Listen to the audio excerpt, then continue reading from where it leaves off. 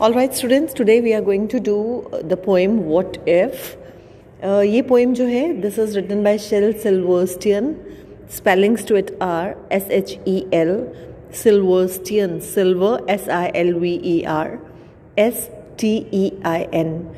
अब इस poem में what is the basic? The poem is all about the fears that commonly trouble us. Normally क्या होता है कि जब हमारे एग्ज़ाम्स आने वाले हैं या हमें कोई पैनिक होता है किसी चीज़ के लिए, तो हमारे मन में बड़ी सारी चीज़ें आती हैं, कहीं ऐसा तो नहीं कुछ हो जाएगा या कुछ अलग तो नहीं हो जाएगा.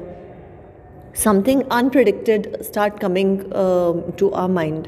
तो ये पोइम जो है, this is all about that. The child in the poem recalls what happened when he was lying on his bed.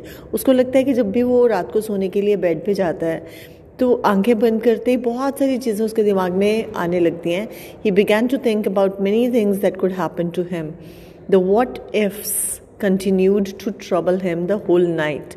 सारी रात को ये जो what ifs हैं कि कहीं ये तो नहीं हो जाएगा, कहीं ऐसे तो नहीं कि कल मेरा एग्ज़ाम है, मैं अपने पेंसिल बॉक्स घर भूल जाऊँगा, या हो सकता है कि मेरे को मेरी वैन लेने ना आए, या हो सकता है मेरे को वो पेपर नज़र ना आए. So many things start coming to the mind of the this child.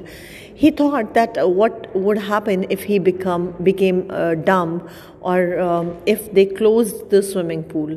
अब बड़ी weird सी चीज़ें उसके दिमाग में आती हैं कि अगर सारे के सारे स्विमिंग पूल्स बंद हो जाएं फिर क्या होगा. Now he might be fond of swimming, तो इसलिए उसको लगता है कि अच्छा स्विमिंग पूल ही बंद हो गए तो फिर वो स्विमिंग कहाँ करेगा. या फिर अगर उसको सुनना बंद हो जाए, तो अगर वो डम्ब हो जाए, right?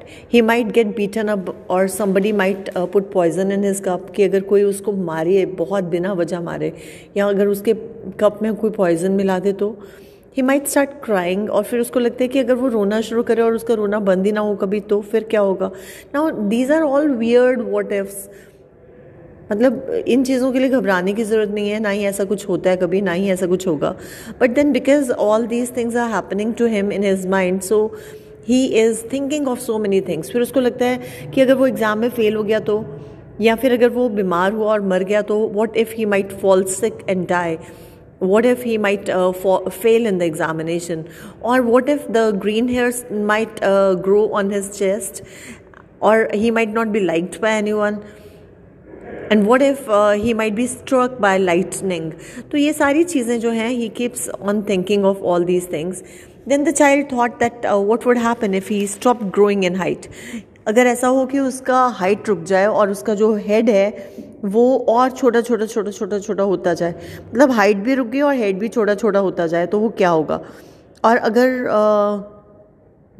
उसकी काइट, अगर वो काइट उड़ा रहा है तो काइट्स उसकी फटनी शुरू हो जाए. मतलब बहुत ही वियर्ड व्हाट इफ्स हैं जो वो सोच रहा है इस सारी पोएम में. The child thought of if the war might start, और इफ़ द पेरेंट्स, उसके जो पेरेंट्स हैं वो सेपरेट हो गए अगर, तो फिर क्या होगा. या फिर अगर उसके जो दांत हैं वो इरेगुलरली ग्रो करने शुरू कर दें, फिर क्या होगा. Right. He might not be able to learn dancing, अगर उसको डांस करना ना आए तो क्या होगा.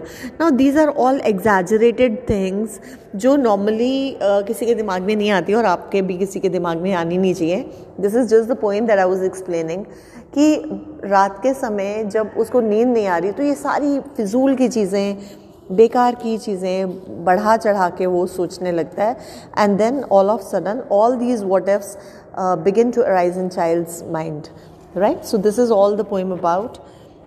I'll share the comprehension as well. Though it's not a very important poem from the point of view of paper, but because I have made you understand the poem, so I expect कि अगर कोई comprehension आता है तो you will be able to attempt it. Never mind, I'll share the comprehensions as well today itself. Thank you.